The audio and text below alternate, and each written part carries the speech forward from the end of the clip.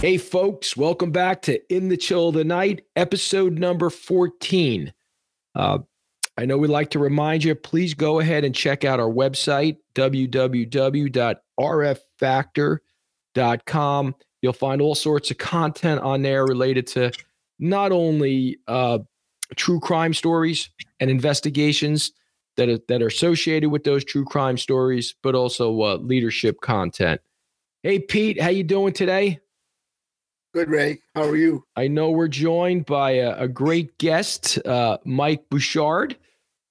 Mike, I'm very interested in your take on this investigation, which is the Beltway Sniper. I remember I was a young trooper when this was going. Actually, I was a detective at the time this was going on. And, I had to remind myself when I look back at the date here that this is actually after September 11th. Which is interesting because it for some reason in my mind's eye, I'm thinking it's before September 11th, but it wasn't. And I think there's some significance to that too, based on how police respond, how investigators respond, how the federal agencies for which you were a part of at the time all come together to share information and certainly identify the perpetrator. So without further ado, how are you, sir? And hey, tell us about yourself. Good to be with you guys. I started as a police officer in the late 70s in Connecticut. And after getting my degree in arson investigation, I joined ATF in Washington, D.C. and worked a number of different assignments in Washington and a bunch of different supervisory assignments from intelligence. And eventually I retired as assistant director for field operations. But during the Beltway Sniper investigation, I was a special agent in charge of the Baltimore Field Division, which covered Maryland and Delaware. So a number of the shootings, in fact, the sniper case originated in Maryland. So as the special agent in charge, I was the ATF lead on that case. I just realized that this is going to be problematic because you're both from Connecticut here. I think you're going to team up on me here. I just want to say that I knew him when. Okay, I knew him when he was a nobody in the police department in Connecticut. He won't admit this, but I taught him everything he knows. But no, did you guys know each other at the police department level? Yeah, we were working some organized crime arsons. I was a local and Pete was ATF. Pete was in the ATF by then. Yeah. We worked together, and then Pete was instrumental in helping me get on with ATF. Wow. I ended up being in Washington. My old partner, when I was a local cop, became his partner on his job. You're kidding? Yeah. Absolutely. That's how we met. We're friends. I mean, we socialized together. So I know him when, and you're not going to find a better guy than Mike Bouchard. I'll tell you that right now. Before we get started with the story, tell me about the best pizza over there. Tell him the truth now. Go ahead. Well, I personally like modern, but this is my number one pick. Yeah, that's what I tell him that all the time. All right, okay. Pepe's has a place down in Alexandria, Virginia. I think you sent it to me. Yeah, and there's a good place in New Jersey called Patsy's in Hoboken. That's a pretty good place. Grimaldi's, really, it's Grimaldi's. But I used to love the pizza there, but it doesn't compare to modern. No. Yeah. Well, I shouldn't say this, but just the other day I went to Whole Foods and I know it's commercialized, but wow, it was pretty good pizza. Oh, so well, they cook it. Anything they cook there in a good hot oven, I guess, isn't bad. So, I mean, how bad can you ruin a piece of dough and some nice sauce? Oh, you'd be surprised. So Mike, I know I interrupted you, but please, I'm very interested in this story. Yeah. So I became the special agent in charge in Baltimore in the summer of 2002. I was just coming off working the 9/11, the Pentagon scene. So, we're just reeling from getting over that. And then I had met Chief Moose, who was the police chief in Montgomery County where most of the shootings occurred. So he and I had met, and we talked about working some different gun cases jointly, et cetera. So he and I already had a relationship, which was very important as this whole case evolved. So on September 2nd, I was at the Maryland Police Chiefs conference out in Ocean City, which is about 2 hours away from D.C.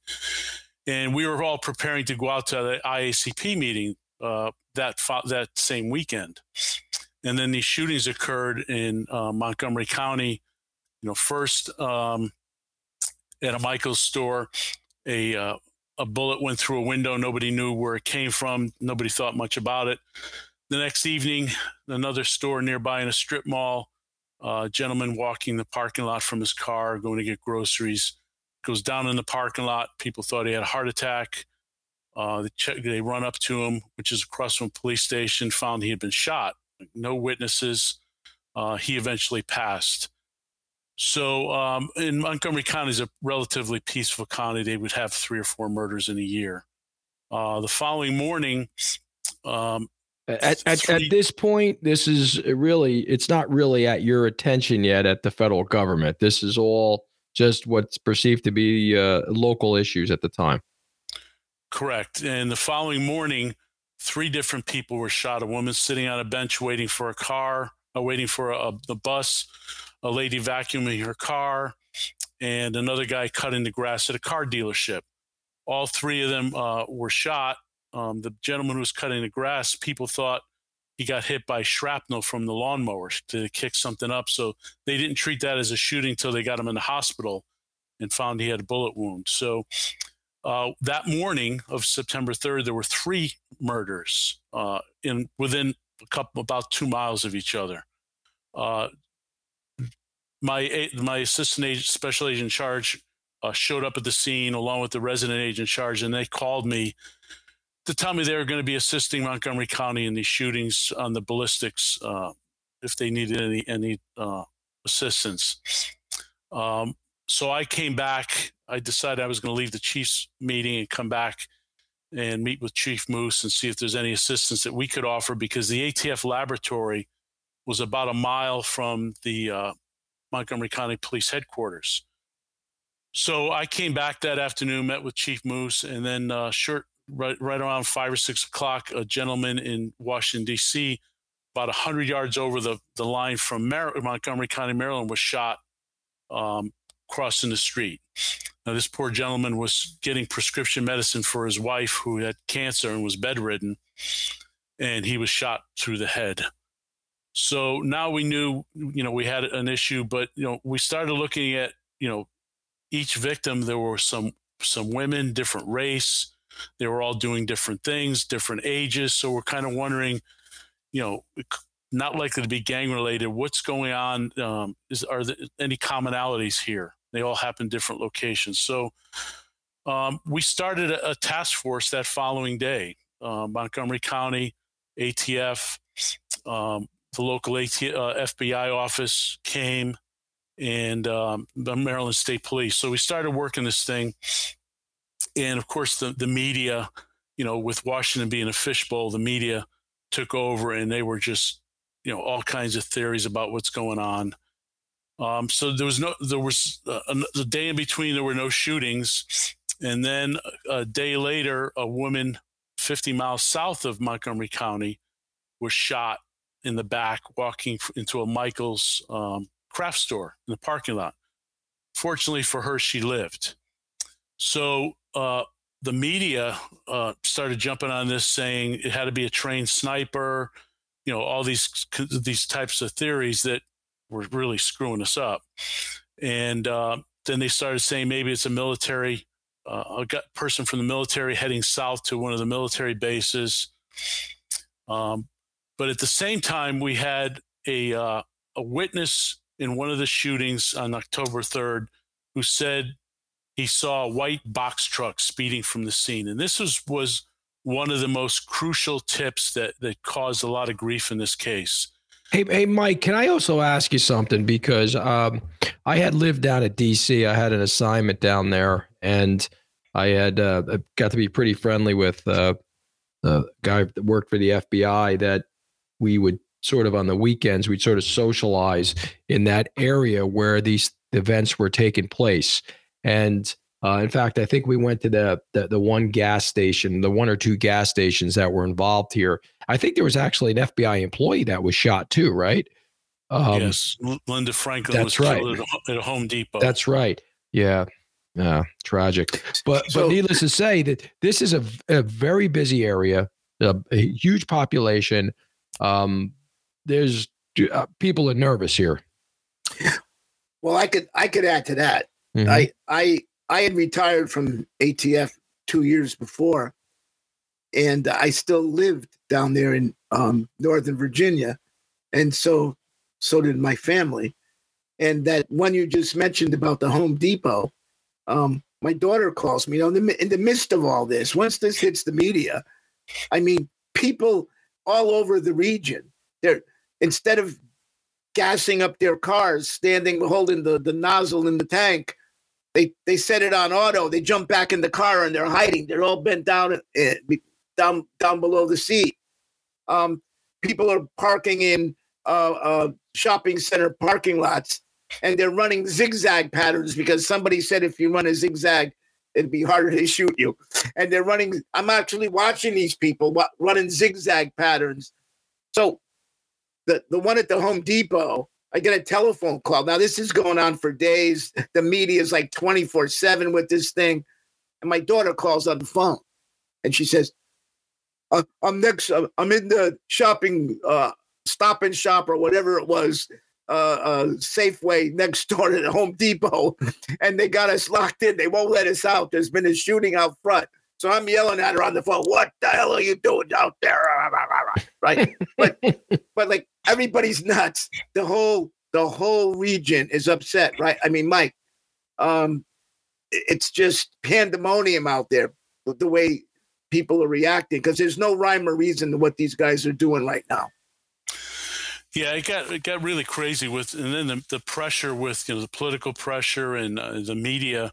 There were over 1,000 media credentials given out at that site in Rockville, Maryland. So every day, the Chief Moose had started to do about 5 or 6 press conferences a day, which I joined him on, and we started talking, saying, we got to pare these things back because we don't know what's motivating these shooters. If we keep, if this is vanity that they're getting off on, us holding all these press conferences probably, helping these guys, feel more confident. So we said, look, let's scale this back to just once a day, whether a shooting occurs or not. We're going to have a set time every day that we can go out and meet with the media. They'll meet all their deadlines for both print and visual media, and they're only going to get to see us once a day. We'll do individual interviews later on if we need to, but we're not going to reward these guys with a press conference every time there's a shooting. It's just going to be a set time every day, when it was slightly after noon each day. And that helped us quite a bit. It helped us prepare for it. So after that woman was shot, the FBI SAC, Gary Bald, he was brand new as the SAC. He had gone out to IACP and came back. So he joined us. He joined us the day on the following Monday. The child, Iran Brown, was shot going into school. I think he was about 12 years old, 10 or 12 years old at the time. He was shot walking into school. Fortunately for him, he lived. The doctors did a great job.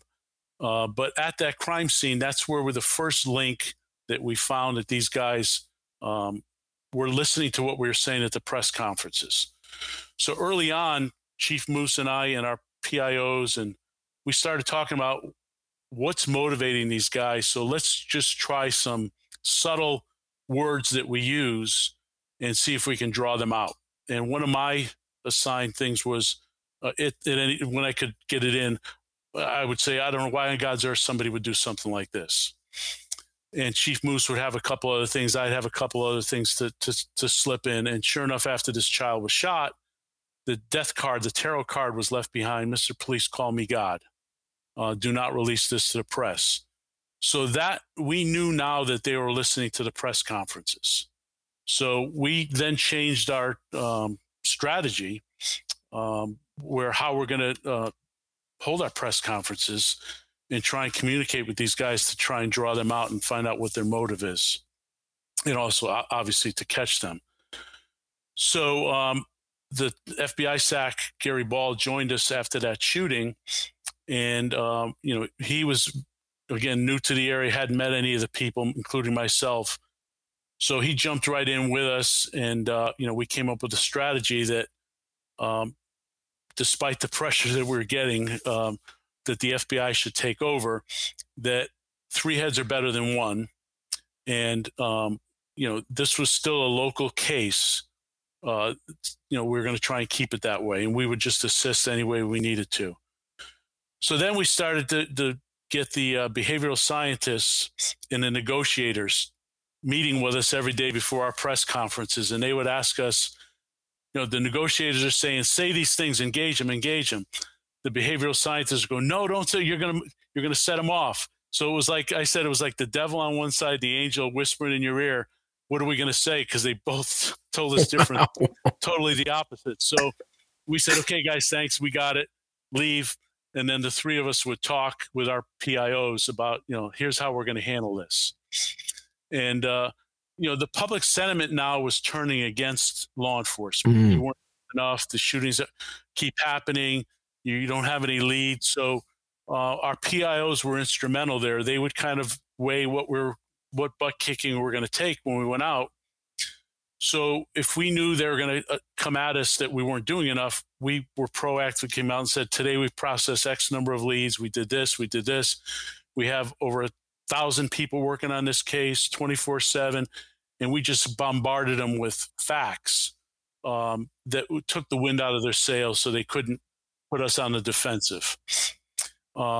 We did make an agreement that we were not going to deceive the press. We were going to only withhold what we had to, that we needed the media and the public to help us solve this, because doing it ourselves, it wasn't likely to happen. So,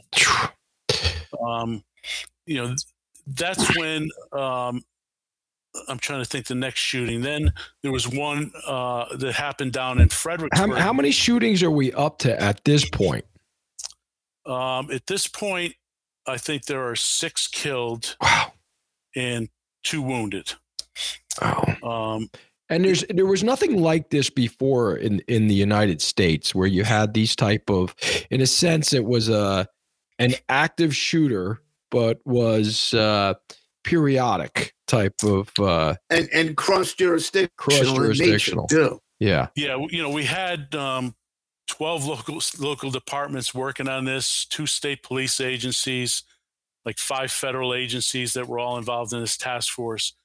So it was getting tough to all the information. We decided, and we made an agreement with all the chiefs. Number 1, if you have a homicide or a shooting in your jurisdiction, you, the chief, are the lead in that. And that the task force, and I called it the center of the wheel, was up in Montgomery County, where the federal agencies and the hub of the task force was. Each site where a shooting occurred was off on one of the spokes of the wheel, had their own information. However, all the information was centralized at the task force. It was important that we felt that each chief, whether it was a he or she or sheriff, was the person who was going to be a spokesperson to the persons living in their area. People were saying the Fed should go out front, and Gary Ball, the SAC, and I agreed that nobody wants to hear from people they don't know. The people know and trust their sheriffs and chiefs. More importantly, we made sure the chiefs and sheriffs were always out in uniform. And that was a confidence booster for people. And I've likened it to during the Gulf War or the Iraq War. If the Secretary of Defense stood up in his suit and started telling you what the battle plan was, you're kind of just, yeah, okay, right. But when a 4-star gets up in the BDUs and describes the battle plan, you've got a lot more confidence in what the outcome's probably going to be. And that was important with all the chiefs. Some were elected. It was an election year. And a lot of the chiefs, it was very, we knew that was important. And that's what the feds you don't always see, don't realize the importance of how important it is for a local chief to be the out front person. So that was agreed upon, and that worked well with all the police departments and sheriffs. Could have done a better job sharing information and communications. That was one of the lessons learned. But going back to your point, I went on with one of the news people, and they asked, what do you tell your kids? And I said, look, there's no playbook for this. None of us have ever experienced anything like this, nor has the area. The public just went through the anthrax scare in D.C. Then we had the 9/11 attack in 2001. And now we have this. People were scared to death about, one after the other. How do we deal with this? So, that was a tough one for all of us. Even one of them asked, what do you tell your kids when you go home at night? I said, well, my kids were in high school. I said, well, when I do see them, they're usually in bed by the time I get home for a few hours. But you just got to tell them the good guys are going to win. This is not, not the norm here. None of us How many ever white dealt with this kind of. How many white trucks did you count? Oh yeah, anybody who had a white box truck was getting stopped. In fact, you'd go by Mako, Earl Scheid, the paint auto body. You see line out front of white trucks and vans, and then the back they're all coming out red and green and blue. What was that? You started to say? I think you started to say before is that where did that lead actually come from? The white box truck. Someone saw a white box truck supposedly speeding from the scene of one of the early shootings, and it was important. And this was when it was just Chief Moose and I. We talked about, do we put that out there because nobody knew it was associated with the shooting. However, it could be an important lead. So we decided we're going to put that out there. We had composite drawings done of a white box truck. You didn't realize how many white box trucks there are in the United States. There are thousands and thousands just in that area. So, but we did caveat it to the people. Look, this is something that somebody saw. No, that we can't tie it to a shooting. Anytime there's a shooting, use your eyes and ears, your senses. But what I call a groupthink took over with the public. And you could see it from the leads that came in. Anytime there was shooting, all the calls would come in saying, I saw a white van leaving the scene. Yeah, but what else did you see?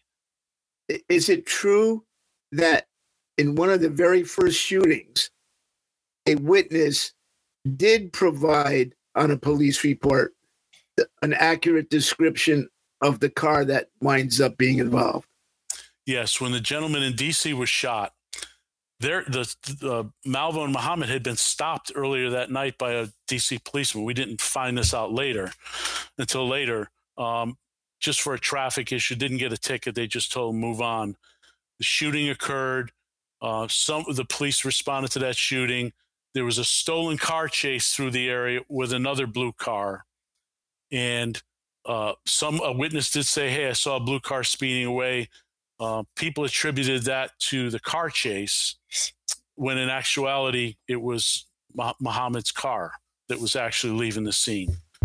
And, the issue that we had there was back then, all agency traffic cameras, all police information, all stayed separate in each jurisdiction. And it was not retrievable very easily. And if it was retrievable, it usually took 3 or 4 days to get it. The other shootings overtook the whole thing, and that part fell through the cracks. It's unfortunate that nobody ever picked up on that. We didn't find out about that until the case was over, that car had been seen. And how bad do you think we felt after that? But how typical that is. I mean, that's why what cold case investigators do. They go back over every report and they look for the little things that might not have been followed up on. And just, it's really more typical than not. Although today with technology, I don't think you had license plate readers back then or cell phone tower analysis. You guys were really flying by the seat of your pants. back then. Yeah, and since then, obviously, and that was one of the lessons learned. Hey, the law enforcement needs to be able to have all this information. All the dots need to be connected much quicker than they were before. These guys had been stopped, I think, 5-6 times, including up in Baltimore by a police officer that Malvo later told us that he was sleeping in a dumpster. The police officer approached Muhammad sleeping in the car. Malvo had the gun aimed at the police officer that if he was going to do anything, they were going to shoot him. And the officer just said, hey, you can't sleep here, move on. And they got up and left, and nothing happened, fortunately, for that officer. But wow, those are the kind of things we didn't find out until the case was over. I'm trying to think where I left off. That we had all the media that we were dealing with, and then the biggest problem we had were the leaks. We couldn't go a couple hours before what we had information on was getting leaked out, and we were trying to figure out what the source of the leaks were. We found the media had set up long distance cameras, and they had showed a whiteboard with different names, and we're up on the second floor. Like, how did they get? Well, they had set up some long distance cameras from another building.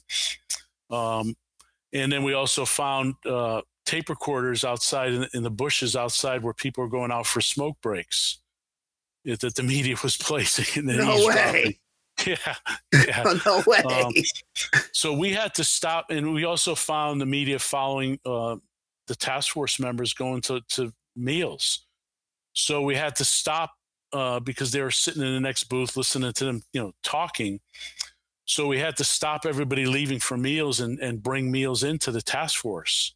And everybody, you go to your hotel and back, stay out of the bar, stay out of these other places because, they know who you are, they're following you, and they're going to try and pump you for information.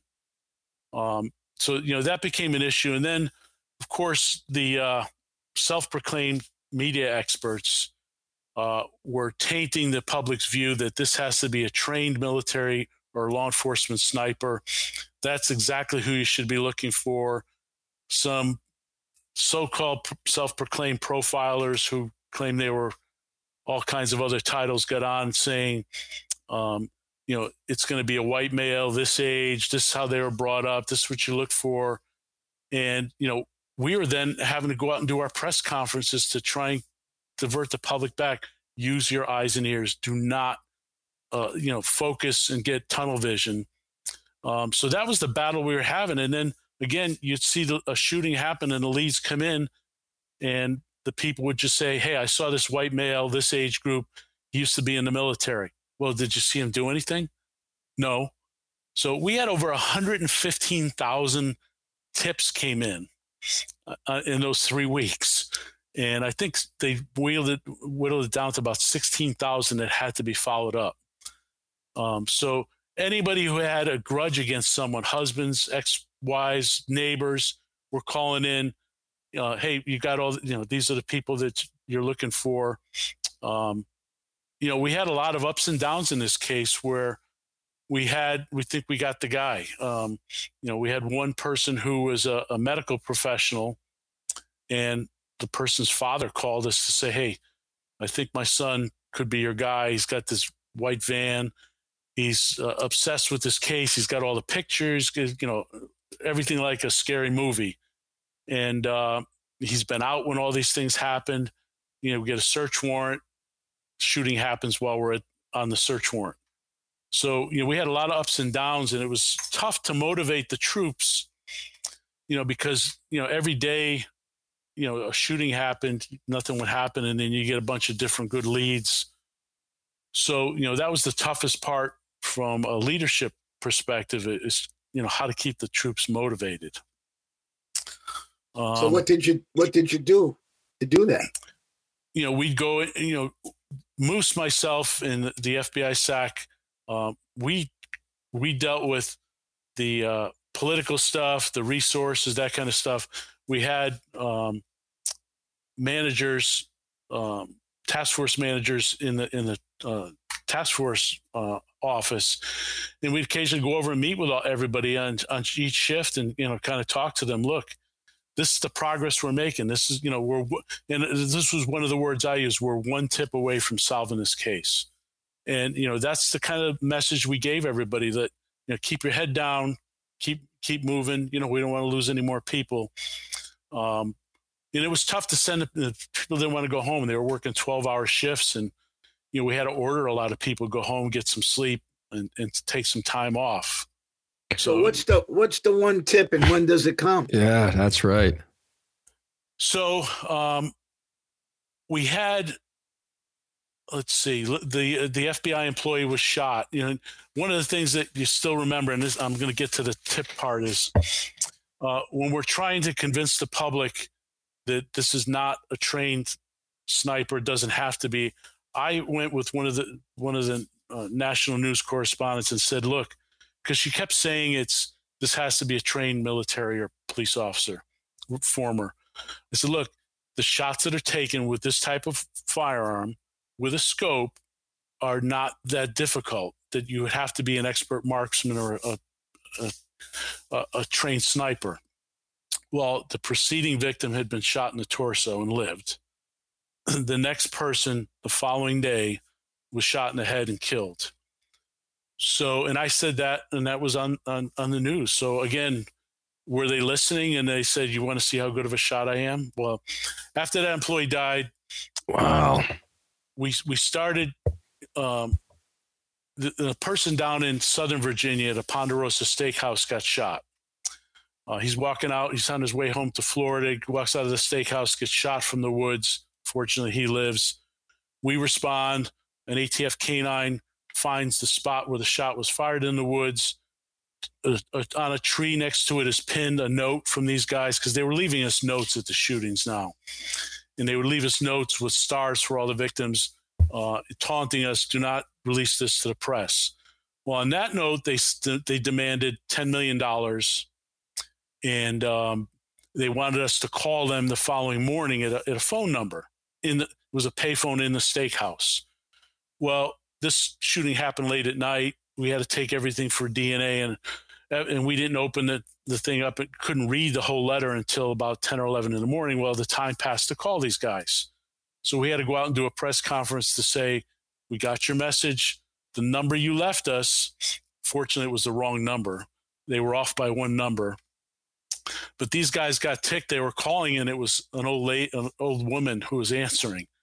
So they thought they thought we were screwing with them. So we had to go out and do this press conference. So they got pissed. They called the local priest in Southern Virginia saying, hey, these guys are messing with us. We're calling them. They're not answering us. You tell them that we're the snipers. And if they don't believe us, we're the ones that shot someone in Montgomery. So the priest calls the tip line and says, hey, here's what some guys just called. So, meanwhile, they said, they want us to start put this money, $10 million in this bank account. And they gave us a card number, bank account number. Well, it was a stolen card. So the account had been vacated. So, we tried to get the card activated again, but the bank said, absolutely not. That's impossible. So we had to do this through a press conference with these knuckleheads. Hey guys, we'll try and get you your money. We don't want to say you can only get $200 at a time from an ATM back then, and you get your picture taken, but that's beside the point. So we looked at this and said, Montgomery, and is it Montgomery County? So the task force started saying, okay, let's check Montgomery, Alabama. Sure enough, they had a shooting in Montgomery, Alabama. That was a woman who was shot at a convenience store as she was closing up and killed. With a different gun, though, correct? A 22. Yeah, 22 long rifle, ammo, but a handgun probably. Handgun, right? Yeah. So, we there was some evidence left behind. A Gauls magazine was left behind, and there was a fingerprint found on it. So the Montgomery police ran it through all the through all the databases, didn't find a match. So we then ran it through the INS database, and sure enough, we got a hit on Malvo when he came in through immigration. So now we knew, there's a possible. Wow, awesome. Lee Boyd Malvo is possible. Now, who does he run with? So then we said, who did he come in the country with? Well, John Muhammad. The same day, a guy out in Tacoma, Washington, who used to live with Muhammad, calls to the tip line and say, hey, there's a guy, John Muhammad, used to be in the military. He lived with this kid out here. They used to shoot a Bushmaster firearm out in the back into a tree stump. The kid he had with him, he used to call him Sniper. And they used to play all these sniper video games and all these other things. So the FBI SAC and I get our agents out in Tacoma, and we jointly told them, low key, nobody sees this, go out in plain clothes like lumberjacks, go to this guy's backyard, quietly cut this tree stump out, load it in a truck, and we'll get it back to Washington. Yeah. So this is only like an hour and a half, 2 hours after we gave this order, and someone calls us into the chief's office. And it's on MSNBC, where the FBI had put up strips, lines in the backyard, and they had all their jackets on. And then the ATF guy said, well, if their jackets are on, we'll put ours on. And it was like, what the? We're like, what are you kidding? Yeah. You wanted to go with the Davy Tree Service truck. Like, yeah. So needless to say, there was some butt chewing going on right after that. But now we said, now what do we do? Because this is all over the news. If these two guys see this, then we're going to have issues, because they're just going to go in the wind. And we had never said we knew exactly the type of, we gave a general round, the type of round we were looking for, but we never really said everyone was linked to the same gun until later on. So now we said, now we got a problem, because this is out and these guys are going to see this. So, we then looked into John Muhammad, and John Muhammad was a prohibited person because of domestic crime of violence. So we looked and saw that he had pawned a gun, a Bushmaster 223 at a gun store in Tacoma. So we went to the gun store, got all the paperwork, showed that John Muhammad had pawned a gun. It was in possession, a prohibited person in possession. We got a warrant for John Muhammad based on that. We got a material witness warrant for Lee Boyd Malvo for the shooting in Montgomery based on his fingerprint being left at the scene. So now we're looking for the two guys, that we had them in our sights. The following day, the bus driver in Montgomery County gets killed. Where was their last known area that they were residing? They had resided up until February up in the Tacoma area. Oh, really? Yeah. So 9 months later, they're now in the DC area, but they were living out of the car. What was their reason to go from Washington to DC? Was there family or? Muhammad's kids were taken away from him, and they were living in Maryland. Oh, gotcha. with his ex-wife. Mm-hmm. So he claims that's why he's going back to that area. So now we have a warrants for these two guys. Then we sit and find out that Muhammad had bought a car from a used car lot up in Camden, New Jersey, an old police car. So now we had a car description. So we put all this together, and this is where it got to the point where, we had a lot of people who were threatened to be vigilantes to go out and find these guys. So we had all this information. We knew they were listening to us in press conferences. We knew it was a matter of time before the media, this was leaked of what we were looking for. So we had a discussion between Chief Moose, myself, and the FBI SAC. If we release this, we risk these guys seeing it, that now we know who they are. They're going to go in the wind. They're going to get rid of the gun. Those are the risk factors of releasing this. Risk factor is it's going to get leaked. The other risk is there's a lot of vigilantes out there who have been looking for these guys. Who knows what they'll do? They might shoot an innocent person and, whatever. So our decision was made, let's hold off another day.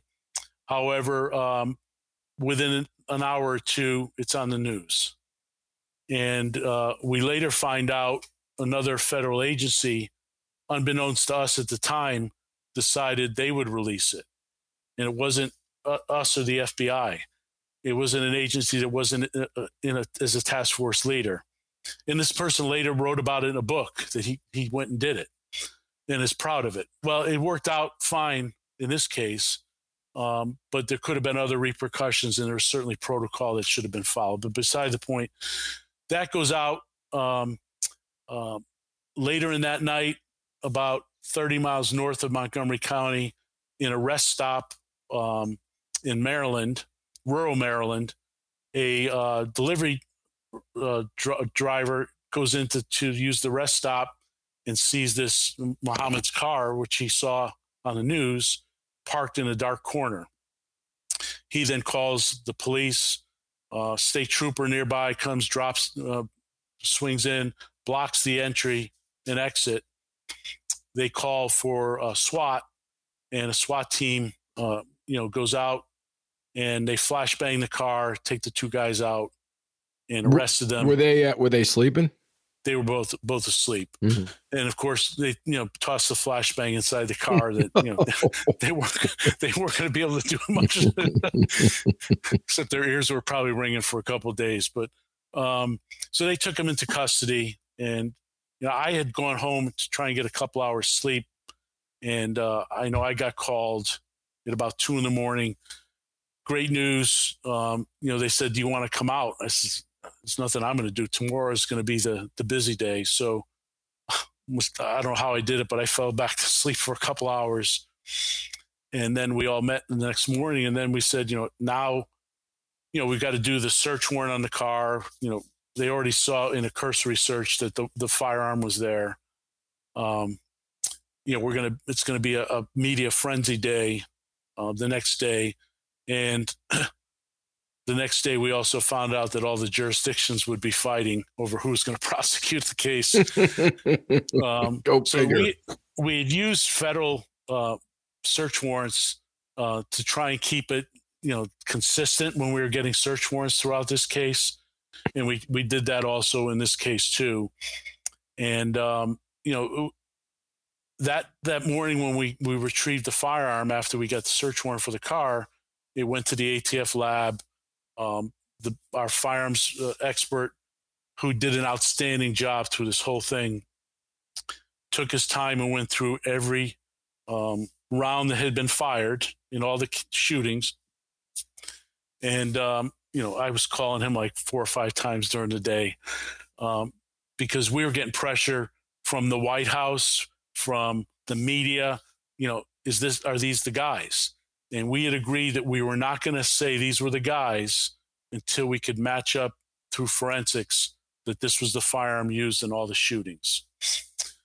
So throughout the day, those were the things that we worked on, and what's our media strategy going to be? And then we were still dealing with all the other issues of now who's going to indict these, get the arrest warrants for these guys, because we took them in federal the night they were picked up.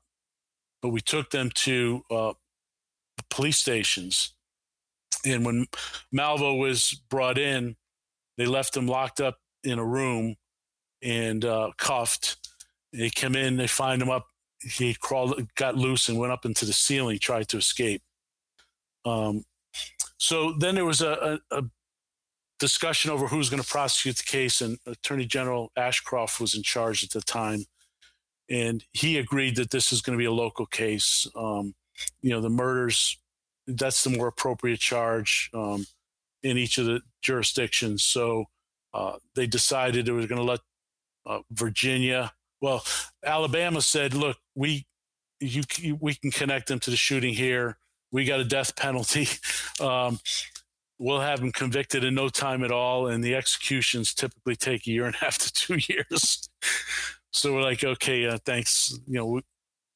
Thanks. We'll take that under consideration. But we had the strongest case in both Virginia for the murders in a gas station in Prince William County and the FBI employee in Fairfax County, as well as a murder in Fredericksburg and another wounding. And they would be tried in Virginia. So Maryland was pretty upset, saying, "Hey, wait, most of the shootings happened here." But at the time, Maryland really didn't have a death penalty. And I'm not saying that had was a final decision maker where they would be prosecuted, but Virginia it was known for using the death penalty when it was appropriate. So I think, judging by the climate at the time, political climate, that was where they decided to go. So, they obviously they were both convicted. Then they moved the trial up to Maryland, convicted them on the same charges there. But Malvo, you learn a lot more about their activities. Yeah. At this point, that these guys are more mobile than you even believed up until this point. Yeah, actually, they did more murders before this crime spree in the DC area. We started to track their whereabouts and found that, they did another 10 murders throughout the United States and wounded another 3 people.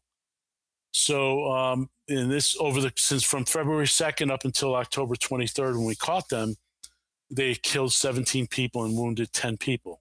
And were they using the same guns as they moved throughout the country? They were changing guns on every murder? Yeah, they were using different handguns typically until they got to the DC area. Oh, handguns. Wow. Yeah. And what happened is that the Muhammad had pawned that Bushmaster rifle up in Tacoma. But when he pawned it, he went back in the gun store and had Malvo divert the attention and stole another one. So the dealer, when we went back to the dealer, he said, I never sold a gun to John Muhammad. Well, yeah, here's the serial number. We just trace it to you. How did he get it?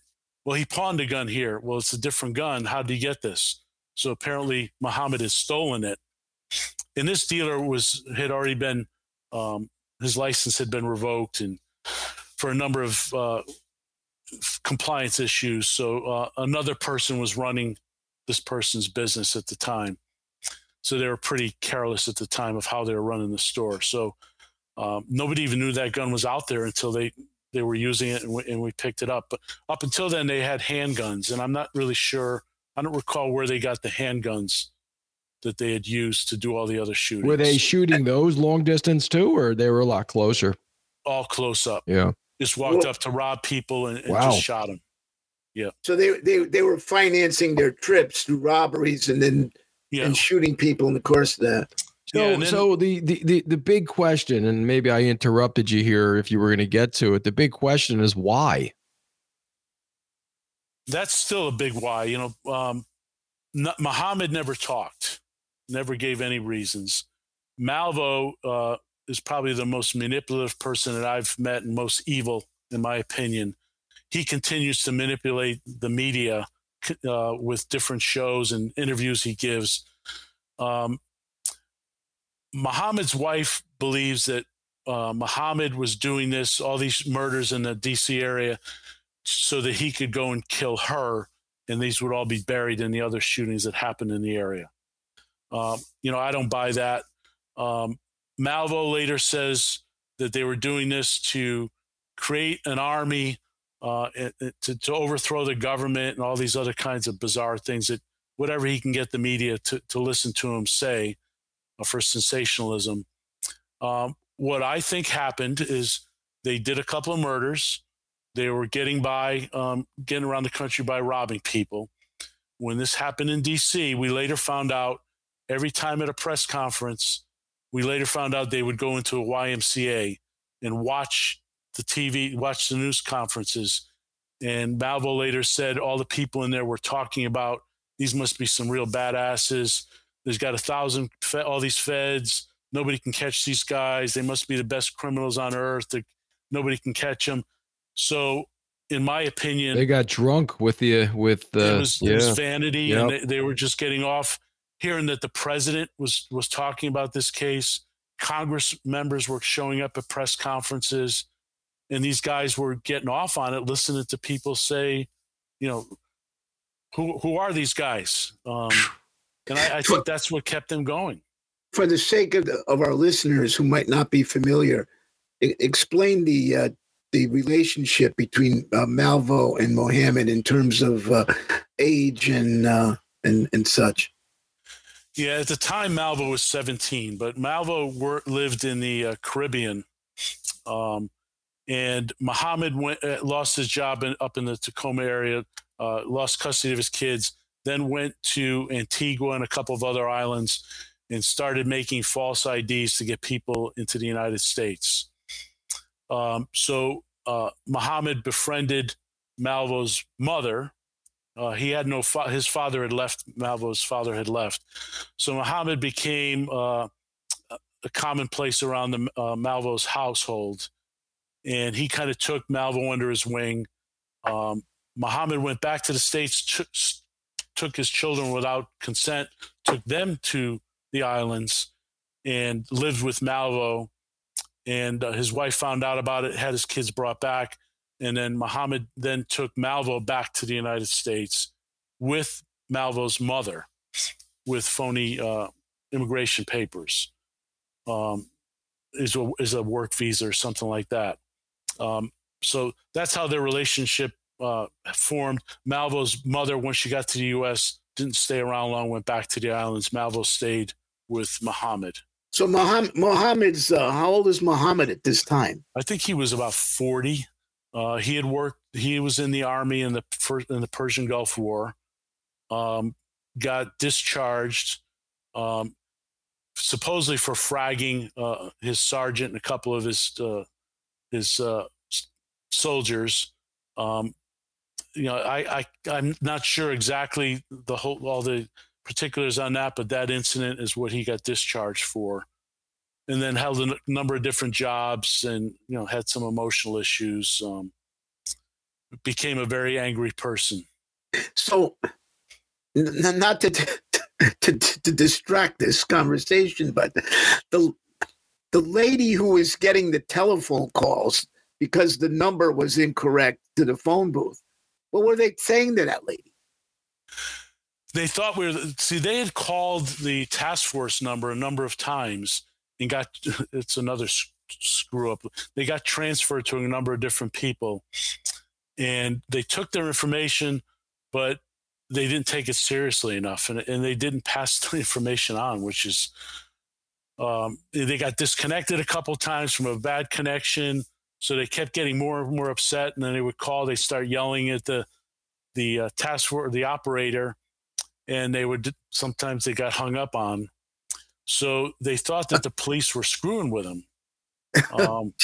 We didn't find all this out until the whole thing was over. Now, when they called that old lady with the wrong number, right? Were they telling her they wanted to talk to the cops, or what were they telling her on the phone? I can't remember the exact conversation. I mean, she was getting ticked off that these guys kept calling her. Wow. She never called the police or anything, let them know that these guys are calling me, asking me if they're cops or I want to talk to the cops. They did go. They said in one of the calls, they said they were going to go to this ATM for this. It was a certain bank I won't name.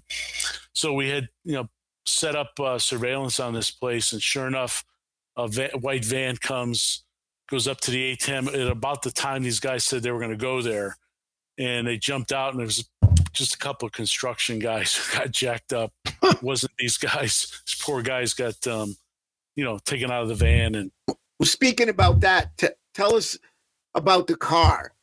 The car that they got caught with. Yeah. This is wild. Describe the car. Yeah. Talk about that a bit. During this whole thing, we're saying, how could somebody shoot someone in a strip mall in a parking lot at night and nobody see anything? People hear the gunshot, but they never saw where it came from. So when we arrested them, we found out, it was a Chevy Impala. The back seat flipped up and you could crawl into the trunk from the back seat. And they had, above the license plate, below where the lock would be on the trunk lid, they had cut an opening, and they always stuffed a glove in there. So the opening was probably about 2 inches wide by about 3 or 4 inches high, so that they would just stick the barrel of the gun out of the above the license plate with the trunk lid just slightly popped, because they were using a red dot scope on this. So again, whenever they lined up the red dot is where the shot was going. So they didn't have a typical rifle scope. So they just lifted the trunk lid up enough for that. They had earmuffs, because we're saying later on, how the heck did they shoot from well, he had hearing protection. So they would fire the shot from inside. Malvo would stay in the trunk. Muhammad had binoculars, and he was the spotter. And they would pick their target. And once they shot, they would just stay there for a few minutes. A couple of the shootings, Malvo later talked that they stayed and watched everything we did at the scene. And they had a rifle. And that was one of the things during the press conferences too. We had a strong belief we were going to be one of the targets because of all the media and all the cameras there. And it was a wide open area that we were afraid one of us was going to get shot during one of the press conferences because it was, the perfect place for them to get some attention. Did you adjust for that? No, you don't have to say. Okay. No, because it wasn't going to stop much, particularly if it was going to be a headshot. But not a funny story, but it was an election year, and a lot of the politicians wanted to come and show their support at the press conferences. So we tried to discourage them, saying, "Hey, look, you're just going to be a target. It's going to be high likelihood you could get shot." So a bunch of them insisted on coming. We said, "Well, we're not going out there with you. Have at it." And then they instructed us to come out and stand behind them for their little show of support. And the person who stood in front of me was Senator Mikulski, who's not even 5 feet tall. Everybody else had a tall person. There I am, exposed from here up. I tried to make myself as small as I could be. So, all right. So, where are these guys now? What's happened? Muhammad was executed in Virginia. Yep. Malvo is serving a life term in Virginia. He's also got life sentences up in Maryland. However, the Supreme Court is looking at his case now because first he was going to get the death penalty, but then the Supreme Court ruled anybody under 18 can't get the death penalty. Now they looked at saying, can you give someone a mandatory life sentence if they were under 18? So the Supreme Court is looking at that appeal on whether or not he'd do it. He was convicted in state courts anyway. All they can do is to have him be resentenced. So 20 years later, the case is still going. Still goes on, right? Still goes on. Yep. Wow. Incredible. But yeah. Wow. What a time that was. What do you think? What do you think hours that you put into this over that time period? How many days was from start to finish for you? And then 23 days. In fact, one of the books that was written, 23 Days of Terror. Wow. So, it was, we typically would just, go home and some of the guys stayed in hotels. I wanted to get home. I only lived half hour, 45 minutes away. Go home, sleep for 4 hours, get back. And, it was important, because our families were scared to death too. Absolutely. Kids in high school, all the sports had stopped, any outdoor sports. During this whole thing, when they threatened to kill more kids, they put in one of their notes, your children are not safe anytime, anywhere. That got leaked.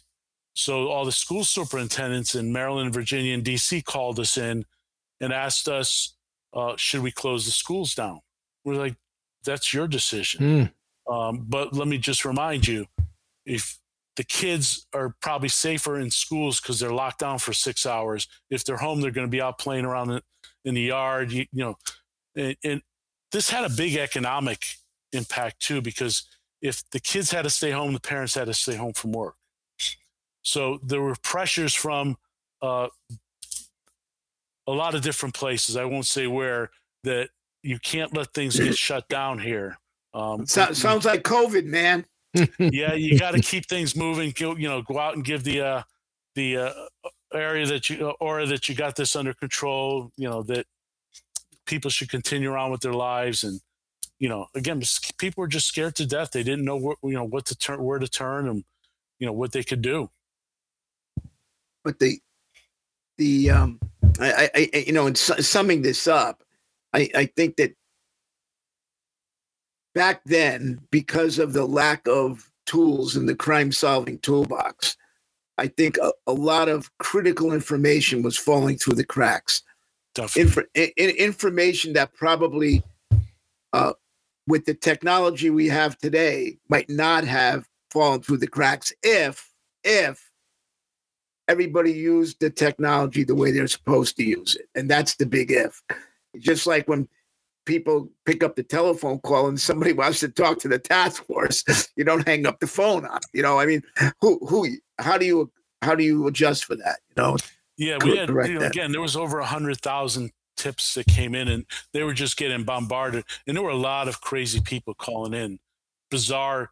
So again, you know, the people who were the operators on the phone were just inundated. It's not an excuse. It's just a, fog of war. Those kind of things happen. It's unfortunate. But, to your point, Pete, I think had we had the technology, and a lot of it was developed after 9/11 and after this case, because we met with a lot of these technology companies later about, how to bring all the dots together much more quickly, all the traffic cameras and, cameras from banks and all kinds of outside buildings, car stops, all those kind of things to be able to make those more accessible. Yeah, DNA, I mean, everything, blood.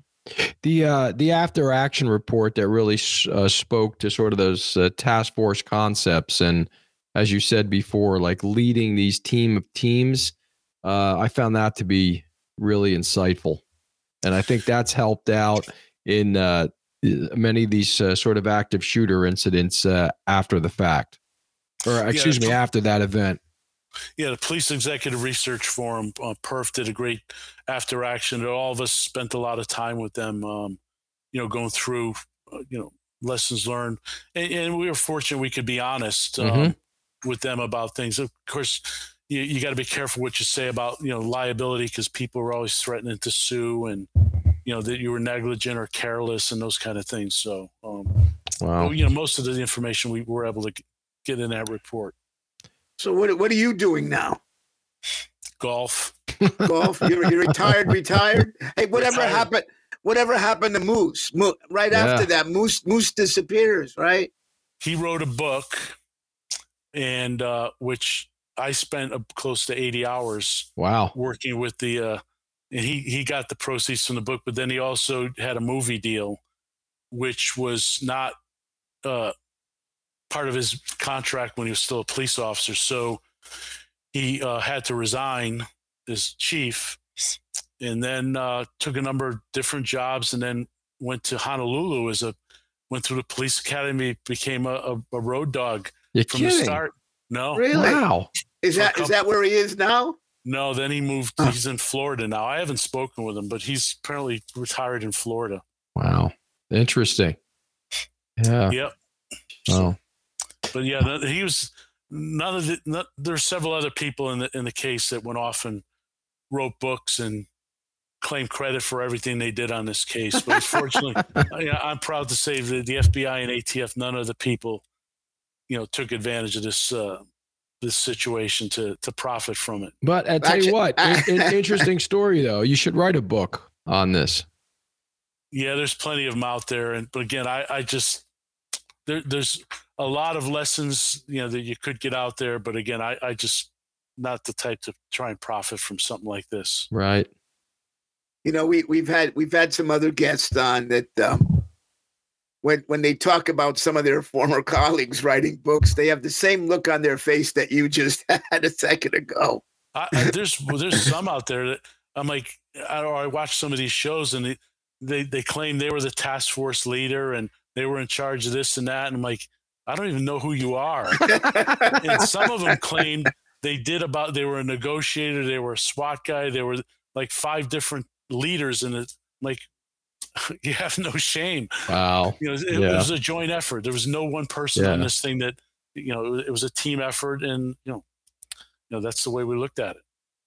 If you had to do one thing differently, or if you wish you had known something in particular at a point in time, what might that have been? Dig harder into all the local jurisdictions about car stops and traffic traffic. There were no traffic light cameras back then. If there were very few. No. Yeah. No, weren't ring doorbells or any of those kind of. I'm telling you. Yeah, Pete. Very few. Pete, to your point, the technologies that exist today would have really helped out that case, right? But what gets me is how mobile these guys were. Yeah. And how many others are out there that mobile doing these kinds of things. And we talked about this later. Had these guys used a different rifle or a different gun, it would have been that much tougher to link them if they dispose of the gun. And what I still don't understand to this day, and I hope no terrorists or potential terrorists watch this, why terrorists don't do something like this and just go from city to city and then come back to the same city later on to terrorize neighbor cities that this stuff is happening, where you don't know where the bullets are coming from, where people are getting killed, and change the guns up and just keep moving from city to city, but always go back to another city to keep that fear going. It does.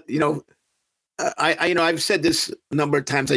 As you know, I write a lot about gun crime, but it's not even the effect of the gun itself. It's the effect of the fear on everyone else. And it's the fear of crime, I think, that gets people more upset than the actual violence itself, which only affects a very small number of people. God forbid, it's tragic that it does, but it's the fear that affects everyone else and makes us do crazy things.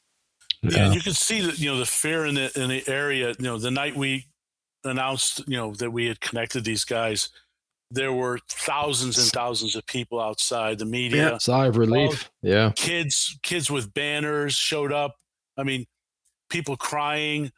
People in the media were crying as we announced, name by name. And my job was name each individual victim that we could, and the relief from people, and then all the signs that you see on the overpasses of people just, coming out in the schoolyards again, and, practice for, it's just a huge relief for the people. Incredible. Wow. Yeah, it was just like they did up in Boston with the marathon bombers when they were caught. The neighbors, everybody was out on the street clapping and cheering the police as they came back. Yeah. Yep. Wow. What a story. Hey, Mike, great story. And thank you. We can't thank you enough for coming on and sharing it with us. And thank you. Appreciate it. Glad to do it. Or I should say our audience. So thank you for that. Thank you very much. Take care, guys. And I taught him everything he knows. That's right. I saw your little note on that, Pete. I was going to question you on that, but we won't talk about Pete's stories on camera. All right, gentlemen. Hey, thank you very much, and be safe. All right, take care, guys. See ya. Thanks, Good seeing you. Thanks, Mike. Take care. Later. Say hi to everybody. All right, you too.